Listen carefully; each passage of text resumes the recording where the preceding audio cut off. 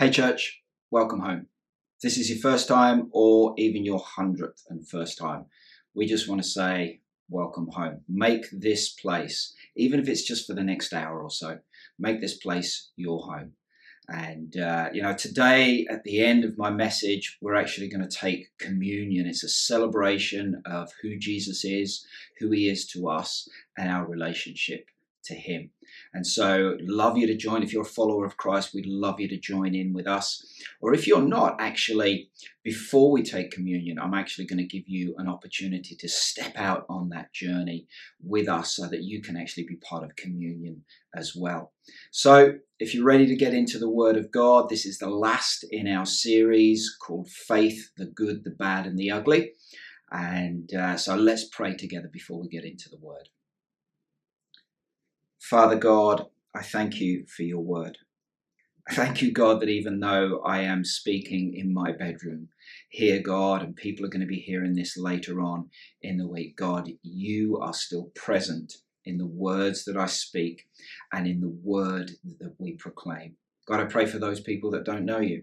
I pray that something in their heart will be open and receptive to what you want to say to them. I pray for those of us that have been on the journey a bit longer. God, I pray that our hearts will be strangely warmed by what is being said. I pray that we will all be challenged by what is being said today.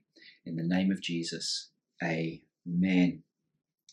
As I say, I hope you've found this new series useful, not just useful in that, oh yeah, that was good and walk away, but actually useful challenging, and also something that you can put into place in your life. And one of the things that we wanted to do is make those heroes of faith accessible to all of us, because sometimes I think we can read the Bible and it's those people seem so far away, so out of our reality. But in the way that we've unpacked them, I hope that you've begun to see actually I can relate to them a lot more. And maybe, just maybe, even though my name's not in the Bible, that I could be one of those heroes of faith.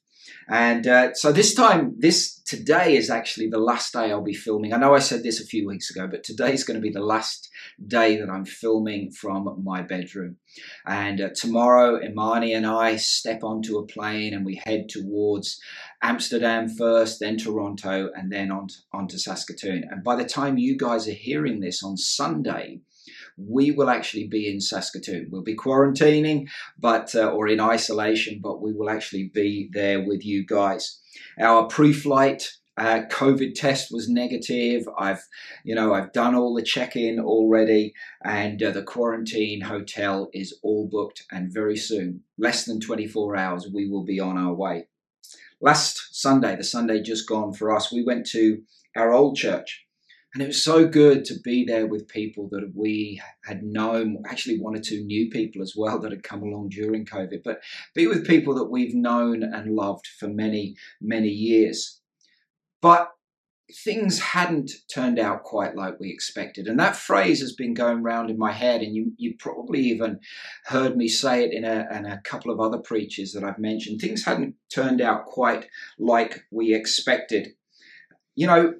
For us, we hoped that the auditorium was going to be the place where I preached until I retired. We hoped that this house that you have seen, you've only seen this sort of small part of it, or a few other bits and pieces of it outside. I remember preaching from our garden, but this house where we are, we hoped that was going to be our sanctuary, a place of refuge for us and for the people that we brought in, but also a legacy for our kids. We hoped the people there at church and some of the other ones that weren't able to gather were going to be the people that we grew old with. And when everything changed and, we knew that we were coming to Canada, we hoped that we were going to be in Canada by January. That was my plan. 4th of January, I was going to be there. It was going to be fantastic. We hoped, even when that didn't happen, we hoped that our house would have been sold by now. But as I said, things haven't turned out quite like we expected or even as we hoped. Can I ask you what you are hoping for? It's one of the things we say to kids at Christmas, isn't it? What are you hoping for Christmas? What are you hoping to get? Me, personally, I still have hope that England are going to win the Euros in the next few weeks. We have hope. Hope springs eternal. That's an England fan through and through. I hope the Oilers someday are going to win the Stanley Cup. Not this year, maybe next year. I hope the weather stays good for the next few weeks. I hope our house sells quickly. Maybe you're living in hope. What are your hopes? To have a new job, or maybe even just to keep the job that you've had? Maybe you've hoped to be in a relationship. Maybe you hope to be spending time with someone you are now grieving over. Maybe you'd hope to hold a baby in your arms by this time. Maybe you'd hope to be in your new house, but things haven't quite turned out like you had hoped. So how do we reconcile our current situation, our current reality with this verse? The first verse that we have looked at, the first verse of Hebrews 11, verse 1, and it says this: "Now faith is the assurance of things hoped for, the conviction of things not seen." We've heard about the heroes of faith, haven't we? The Moses and Rahab and Abraham and Sarah. And all of these people had such hope for their lives, but they were all flawed, and that makes them relatable. We've tried, we've endeavored to bring the good, the bad, and the ugly. Not just one person is good, one person's bad, one person is ugly.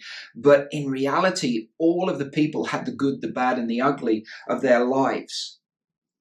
What about the other ones? There are other ones that are in that chapter that we haven't talked about, yet they're there. See, let me read what they're called in Hebrews 12. This is the collective mass of Hebrews 11, all the ones added together. It says this, therefore, and that means that we need to look back and see what it's talking about. Therefore, since we are surrounded by such a great cloud of witnesses, let us throw off everything that hinders and the sin that so easily entangles us, and let us run with perseverance the race marked out for us. Do you see what they're called there? All of those people, those flawed, those relatable people, they are called a great cloud of witnesses. Imagine that. Yes, we can think, Abraham, Jacob, all of these people, they're a great cloud of witnesses. And a witness is someone who adds, and I know we've got lawyers and such in our church, and bear with me, this is probably not the complete definition, but a witness is someone who adds their testimony to give credibility to an event or another person. You see, there's lots of named people, but then there's another crowd of people that we need to take notice of. There's another crowd of people whose names aren't even mentioned, but they are there. We don't know who they are. They are the unnamed people, but they're still the great cloud of witnesses, because even though their names are not there, they still add credibility to the faith story of Jesus and us together. Let me read about them. And it's not great reading, to be honest. It's not, because you can imagine some of these people getting to the end of their life, or even at certain points along their life, and go, this isn't how I expected it to be. Starts off good. Hebrews 11:35. Women received back their dead, raised to life again. Fantastic. We love that. Come on, bring back the dead. Whoa, yes. There were others who were tortured, refusing to be released so that they may gain an even better resurrection. Some faced jeers and flogging, and even chains and imprisonment. They were put to death by stoning. They were sawed in two. They were killed by the sword. They went about in sheepskins and goatskins, destitute, persecuted, and mistreated. The world was not worthy of them. They wandered in deserts and mountains, living in caves and holes in the ground. These were all commended for their faith, yet none of them received what had been promised, since God had planned something better for us, so that only together with us they would be made perfect. It's not a great passage of scripture to be, to finish off this this chapter of the heroes of faith. Hold on a second. What about all those promises that God made to me? What about, all of that stuff that God promised me? Where's that? This hasn't turned out like I hoped for. Do you remember the days when a celebrity was someone that actually did something worth celebrating? Not because they gained so many followers on Instagram, or they just were famous for being famous. A celebrity, by definition, is someone who does something that is worth celebrating. Well, these people, the Bible says that we don't even know their names, but they are the real celebrities of this chapter. They are the ones that didn't receive it, yet they persevered. They kept going, even though their current reality didn't say to them, God's awesome and everything's going to be fine. No, their current reality said things at this moment in time aren't going to be great, but they kept going. You see, they hoped beyond hope. They believed God's promise. They didn't allow their current circumstances to dictate their trust in God. They didn't allow fear to determine their decisions or their lives. And I would say that too many of us have allowed the system and culture of fear that we live in right at this moment to pervade our lives and our decision making. I'm pretty sure that all the heroes of faith, the named and the unnamed, at some stage would have said, why God? Why me? Why now? Why this? But they endured. They persevered. They kept going. They kept their trust in God, despite what their current reality seemed to show. And I've got to ask myself the question, can I? Just because my inconvenience right at this moment hasn't turned out the way that I expected, can I still keep my trust in God? Can I still persevere? Can I still keep going? Can you? One of the things that I've seen over the years is that sometimes people think that faith is denying reality. I'm not sick. I'm well. I'm not unemployed. I have a job. You see, that's not faith. I don't even know what that is. That's just denying reality. Faith doesn't deny reality. Faith says, yes, I'm sick. Yes, I'm unemployed. Yes, my relationship has fallen to pieces, but God is bigger. God can heal me. God can bring his favor. God can bring someone new into my life and bring forgiveness and trust again. I'm not depressed. No, I am depressed, but my God can bring wholeness, health, and my mind fully functional to who I am. That's what I trust God for. Sometimes denying reality, it can be like standing in a dark room and declaring, the room is not dark, the room is not dark, the room is not dark. I'm trying to get to the other side and bumping and falling over and standing on that piece of Lego and just, obviously you are very holy people and wouldn't say any cuss words, but there you go. That's not reality, that's stupidity. You see, faith is saying, yeah, the room is dark, but I'm trusting God to get me to the other side. I know that I can get to the other side. He's called me to the other side. Even if I have to feel my way, my faith is going to take me to the other side. 2 Corinthians 5, a verse that many people know, it says, walk by faith, not by sight. The problem is that when we read the news and when we watch TV and when we just take on all of this social media stuff, we begin to walk by the sight, and the sight brings fear.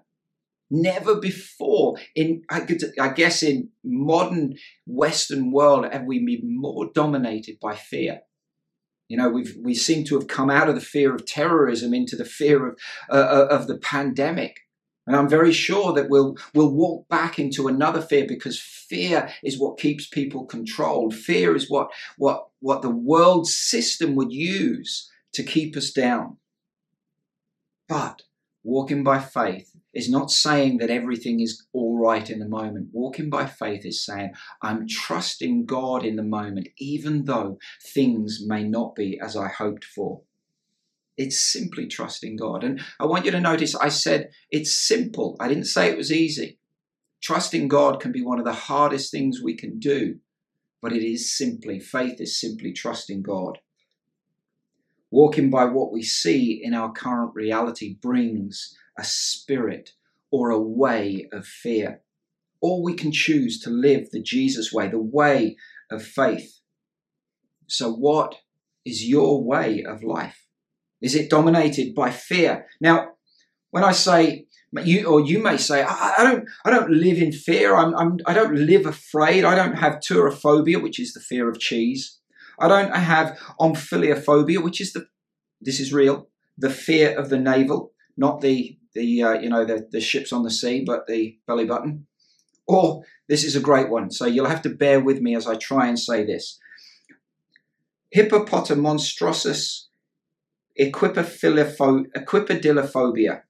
That's the fear of long words. I don't live in those fears. But it's not about a fear of the moment. I saw the cheese and I was afraid.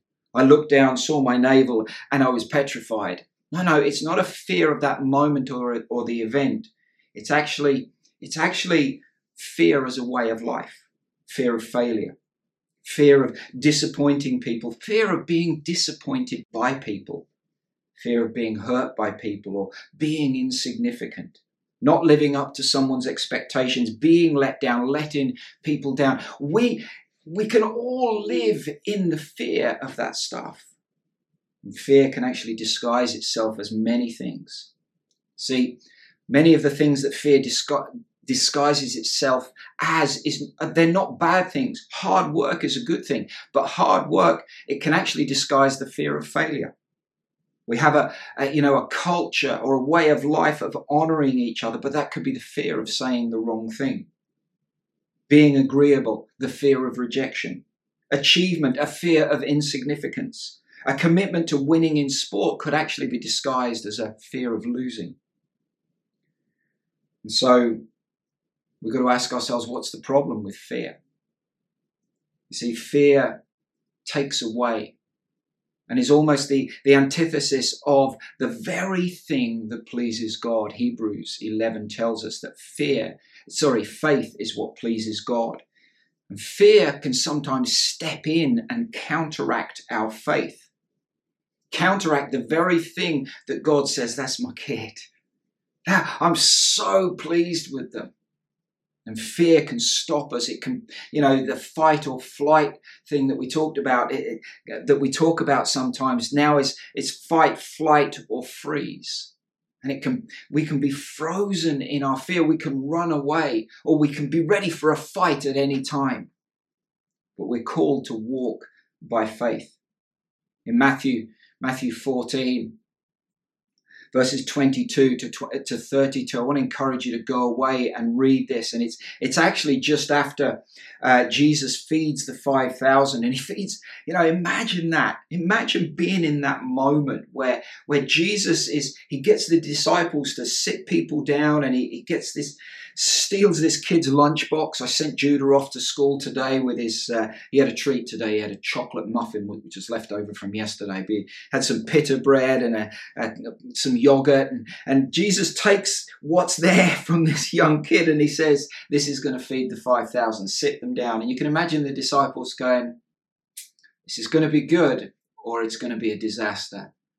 But he prays and he thanks God for what he's got, and he begins to break it, and he keeps breaking, and the disciples see it, and you can imagine their amazement as they keep coming back, and Jesus is keeping breaking it, and it's the illusion of the magician pulling out the cloths that keep coming out, and that's an illusion, but you see Jesus was performing a miracle. And so off the back of this miracle, they get in the boat, and the disciples go out and they see Jesus walking on the water. Again, it blows your mind what was going on here. And the account is that Peter says to Jesus, if it's you, Lord, just tell me to come. And Jesus calls him, and he hops out of the boat and begins to walk on the water and walk towards Jesus. And then suddenly he becomes aware of his current reality. You see, he stepped out of the boat. And let's never forget, okay, we often, think, Peter's a bit of an idiot for, sinking in the water and Jesus having to rescue him. He got out of the boat. I think I'd be with the other disciples in the boat. Let's be honest, that's probably where most of us would be. And actually, he does what all of us would do, is he begins to look around at his current reality. He started out with the promise, but he gets out of the boat and he looks around and he sees the waves and the storm and he does what is human. He becomes afraid. And he loses sight of who he's going towards, and fear overcomes his faith. Jesus picks him up and he gets back in the boat. And this is the tough thing we read here. I don't know if you've just read over this, but it says Jesus chastises Peter. He has a go at him. Peter got out of the boat to walk on water. And Jesus is having a go at him for his lack of faith. That blows my mind as well. I wish that I had Peter's faith to get out of the boat, but I don't think I would have. But Jesus says to Peter, "Where's your faith?" And he chastises him for his lack of faith after he got out of the boat. But here's the problem, you see, he allowed his fear to overcome his faith. What was Peter afraid of? Peter was afraid of the wind. I want you to notice that Jesus at that moment didn't stop the storm. He didn't stop the wind. You see, he reached out, he pulled Peter out of the water, and he walked him through the storm. He only calmed the wind when he got back to the safety of the boat. He calmed the storm when really Peter didn't need to have any more faith. Peter still needed to have the faith to walk back through the storm with Jesus. Jesus didn't change the circumstances till they were all safely back in the boat. He challenged Peter's fear. Peter stepped out in faith, but he allowed fear to change his faith. See, in my moments, I can allow my fear to control my actions and undermine my faith. Many of the issues and the hopes that we've had about being in Canada and the things, our circumstances, I can allow fear to dictate my actions. Instead of walking through the storm, allowing Jesus to pull me back up when fear dictates and overcomes my faith. Jesus doesn't necessarily change our circumstances. Tomorrow I set off on a plane, the house isn't sold. That causes fear to rise up within me. What if? Or I can allow Jesus to walk me through the storm, back to the boat, before he calms the storm. There's another account of Jesus, and he's I would say confronted, but this centurion, a powerful man, comes to Jesus. He's a Roman centurion coming to a Jewish man and asking for help. Now that's not done. But this centurion comes to Jesus and he says, "I want you to heal my servant." And Jesus is amazed at this guy's faith in the way that he understands faith. Jesus commends him. You know, Jesus is chastising Peter one moment for his lack of faith in getting out of the boat. But then he's saying to this centurion who didn't get out of the boat, let's be clear on that. He didn't get out of the boat. He just came to Jesus and he said, "Hey, I understand. You don't even need to come to my house. You just say the word, because I understand authority. If I say go to a soldier, they'll go, because I'm a man under authority and therefore I have authority." Jesus looks at him and he commends him for his faith. Doesn't commend him for his leadership capacity or his understanding of the latest John Maxwell book. He says, wow, this guy understands faith. Why? Because he understands obedience and submission. And I haven't got time to go into that. Maybe that's a whole nother series that we need to look at, about faith being tied to our submission and obedience. See, Jesus said, "I've never seen anyone with such faith." What is our faith tied to? I want us to think about at the end of this series as I close. Will you live with faith or will you live with fear? Because your current circumstances does not need to determine your faith level. Those heroes, those unnamed heroes of faith, did not allow fear of their current circumstances. And I can guarantee when you read some of those things, they would be afraid, but they didn't allow fear to dictate their level of faith. Will you live with faith, or will you allow it to overcome your fear? All of us probably need to ask ourselves the question, where have we allowed fear to change our faith? Is fear our way of life? Have we forgotten our faith? You know, in 2 Timothy 2, Paul is talking to a disillusioned Timothy. He sees Paul in prison and the current circumstances, and there's all sorts of stuff going along. And Paul is saying, I call to remembrance the genuine faith that is in you. That's what Paul says to Timothy. But you see, Paul wasn't calling to his own remembrance. He was reminding Timothy of his faith, his genuine faith. Timothy, hey, come on. This is your faith. You have a genuine faith. Let me remind you of it. Let me remind you of your heritage. Do we need to be reminded of our faith as followers of Christ, if that's you, in this moment, in the pandemic? Do we need to be reminded when we look at our reality, our current circumstances, and we're thinking things haven't turned out as I hoped? Do we need to be reminded of our current genuine faith? Or maybe we should be like Paul, where we look around and maybe we see some of this stuff going on and we're reminding other people, hey, I remember the faith that you had. I remember when you used to step out. That's still there. Maybe it's only an ember, but stir it up within you. You see, your way of life does not have to be a way of fear. It can be a way of faith, the very thing that pleases God. When you see the rest of this year, as we come out of COVID, what do you see? More unemployment, more financial pressure, more hardship, more relationship issues, more. But even in those, maybe they will be or are your current circumstances, your current reality. We can still live by faith, not by sight. Doesn't have to. What we're in does not have to determine what is in us. Our faith is in and from God. When we look back on our life, even this last year, will we have regrets? And I know we all will. But will we have regrets because we've made so many decisions based on fear? Or can we, like these unnamed heroes of faith, with faith, trust God with the outcomes? Maybe it isn't in the moment. Maybe we're just looking ahead, saying, God, I trust you in all of this. So what would we do if our way of life was not dominated, not controlled by fear? 2 Corinthians 5:17 tells us that the old has gone, the new has come. There's a new way, a new creation, a new way of life.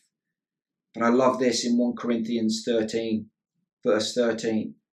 Many of us will have heard this chapter on love talked about and read, and particularly at weddings, but it says this, now these three remain, faith, hope, and love. But the greatest of these is love. Yeah, we know that one. We've read that. We've had it read to us. We've heard it over and over again. And we need to know that the greatest of these is love. But so often we miss out the faith and hope.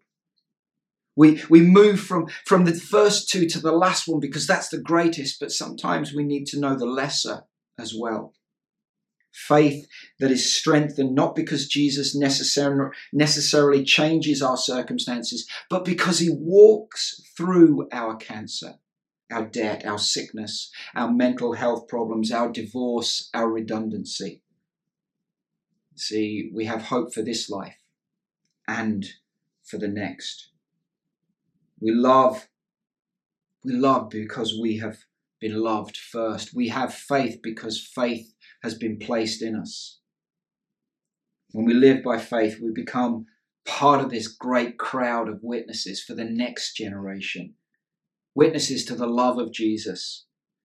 When we live in faith, we live in faith that we're forgiven. that we are loved, that we are accepted.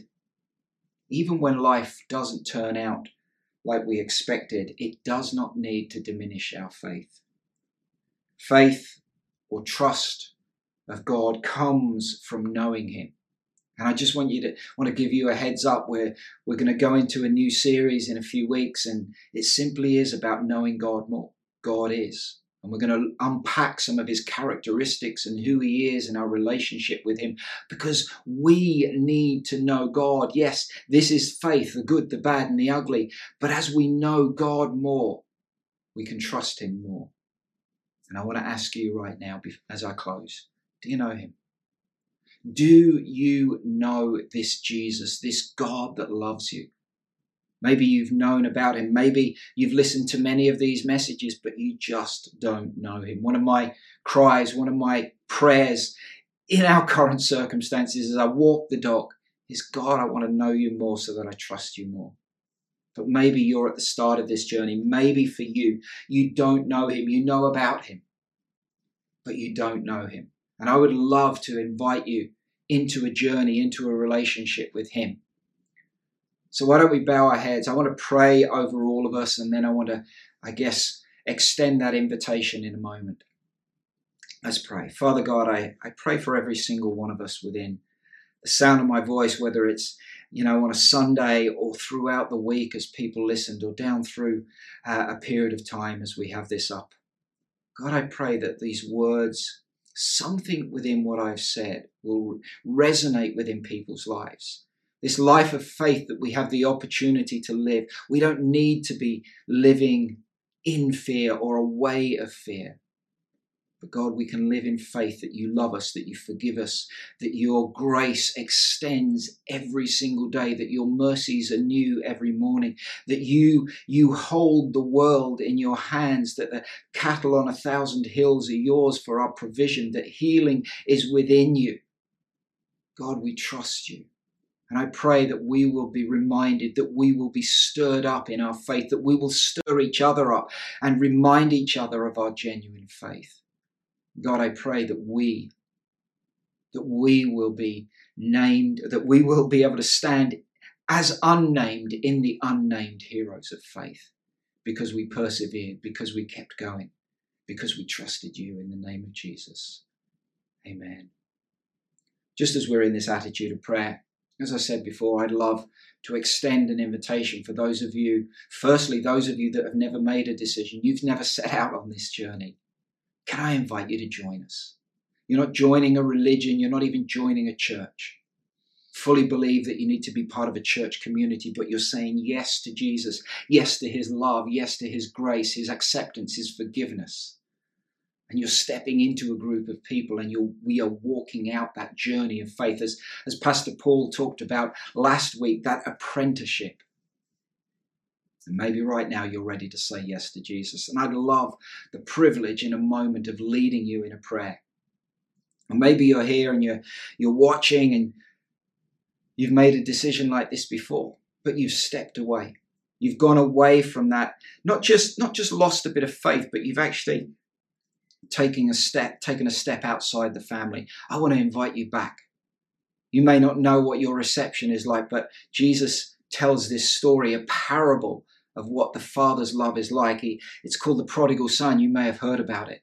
And this young lad goes away and he takes everything and he wastes it, and he comes back and his dad's there waiting for him with his arms open, and he runs towards him. You see, that's the reception you're going to get, both from God and from us, the church. And I'd love you to maybe respond as well and say this prayer with us. But the last group of people are those of us that have grown up in Christian homes, and you're a young person, young adult maybe, and you've piggybacked off your parents' faith. It's been their faith, under the umbrella of their faith, if you will. But right today, now God is speaking to you saying, hey, I want my relationship with you, you personally. And you're ready to say yes to Jesus. Whatever group you're in, I'd love to lead you in a prayer right now. So if that's you, I'd love you to bow your heads and let's pray. Maybe if you want to, I'll slow down the prayer and you can say the prayer after me. Dear God, I come to you now in faith, faith that you accept me, faith that you love me, faith that you forgive me. I'm coming home. I ask for your forgiveness. I ask to be part of this family. And from this moment forward, I am now a follower of Jesus. Amen. Hey, if you made that decision, there's a couple of things I'd love you to do. Firstly, before I ask you to do anything, I want you to know we are celebrating you. On the chat right now, there'll be people thanking God, maybe even praying in their own homes and thanking God that you've made a decision. But we'd love to know. So why don't you hit that raise my hand button? It's on there and just simply says, I want to come home to Jesus, something like that. And let people know. But off the back of that, we'd love to connect with you as well. We'd love to pray with you. We want to put a Bible in your hands. Even if you've already got a Bible, you can take this as, I made a decision for Jesus on this day. And so connect with us. And, the other thing I would say is keep coming back. Next week is we've got Pastor Wayne preaching. I'm excited. It's been a while since I've heard him preach. And then the week after that, the 11th of July, we're actually going to be back in the room. Turn up, come along, get registered, be part of this community. But also go out and tell someone. You see, when we tell someone, it does something in us, and you never know what it does in them as well. So I want to encourage you to do that. We're going to come around communion in a moment, and I've asked my wife if she'll lead us in that moment. So just give you a moment to, if you haven't got your stuff, all you need is some juice and some bread or a cracker, and my wife is going to lead us in that. So bless you. We'll see you soon. As I said, by the time you hear this message, I will be in Saskatoon. So looking forward to seeing you soon.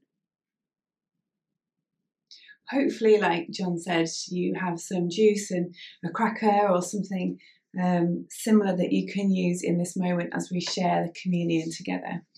But when I was preparing what to share with us in this moment, the word intimacy was really coming to me quite strongly, like the intimacy of what communion is. And it's a moment that we share as believers of Christ. That is quite an intimate time, and it's one that we share together. And I looked, as we do, into scripture and looked at the time when Jesus had this moment with his disciples. And that moment was prepared in advance. Jesus asked the disciples to find a specific place to prepare in a specific way for the Passover meal. And the Passover meal, as many of you will know, is celebrated by Jewish people in celebration of their freedom from slavery when God protected them from the angel of death that passed over. And he gave them protection, he gave them freedom. And that was the moment that they celebrated together, the Passover meal. But that was the time that Jesus chose in order to bring them a gift, something special that we can enter into, that we can equally have today, 2,000 years later.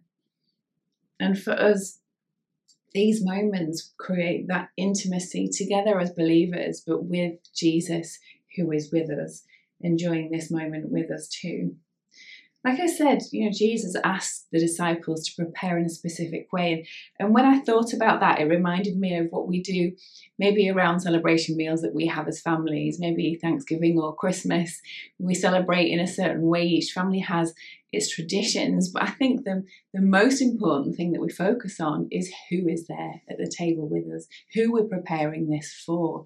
And we want certain people around us to celebrate that. And, in this last season of COVID, many of us have not been able to celebrate with those loved ones that we've always held dear to us, or maybe we've lost loved ones, and that's been highlighted even more so in those moments when we would want to celebrate with those people. And I've often read this passage so many times that I'll read in a moment, found in Luke. I've often read it so many times, but not really thought so much about that sense of intimacy that Jesus created with his disciples, knowing what he would go through on our behalf, on their behalf, knowing what he would go through, but wanting to give them something that could anchor them when they have that feeling of loss that we can sometimes have too. You know, when we lose somebody, we like to keep something of theirs, don't we? My dad, when I lost him 2 years ago, I have his wood carving tools. And whenever I sit down with my little boy and we do a bit of wood carving together, I feel those tools in my hand, and it gives me a sense of intimacy with my dad because he held those tools in his hands too. And this is what this does for us, you know, when we hold the juice or the wine, you know, to symbolize the blood that Jesus shed, and when we hold the cracker or the bread that symbolizes his body that was broken for us, that's the same moment that we can have. It's something physical, a representation of that person that we so long to be with. And the great thing is that we get to actually be with him spiritually. He's with us. You know, Jesus gave his followers the ability to connect with him in that way throughout the millennia. It wasn't just for that moment in that room with those disciples, it was for us for always. And as we take these emblems now, then let's just reflect on that, and let's just invite Jesus into this moment with us. And I'm going to read that passage in Luke first, and then let's take these emblems together and let's just invite Jesus to minister to us as we do this as a community of believers. So it says in Luke 22 from verse 14 to 20, and I'm reading from the NIV translation. It says, "When the hour came, Jesus and his apostles reclined at the table, and he said to them, 'I have eagerly desired to eat this Passover with you before I suffer. For I tell you, I will not eat it again until it finds fulfillment in the kingdom of God.'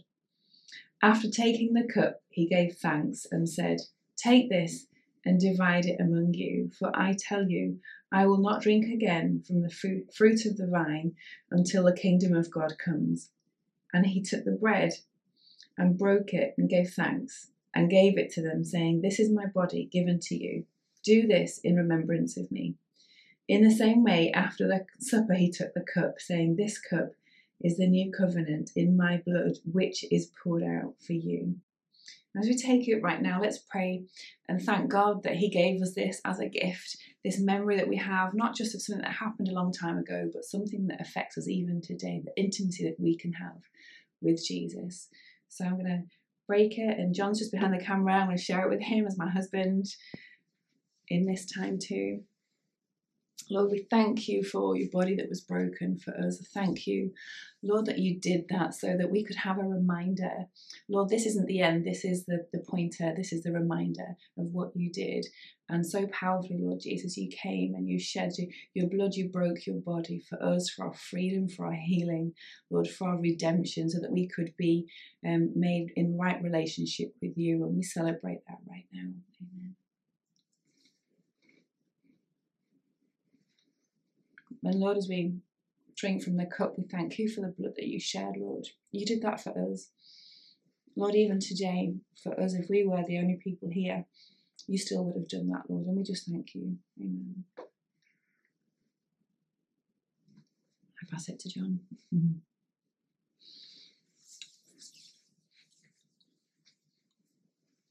I'm now going to hand back to the guys over in Saskatoon. I know John said he's already there. I'm celebrating the fact that him and Imani are there, missing them like crazy. But I'll be there soon too. So let's thank God that this is a fantastic season together. But over to the guys in Saskatoon. Thank you.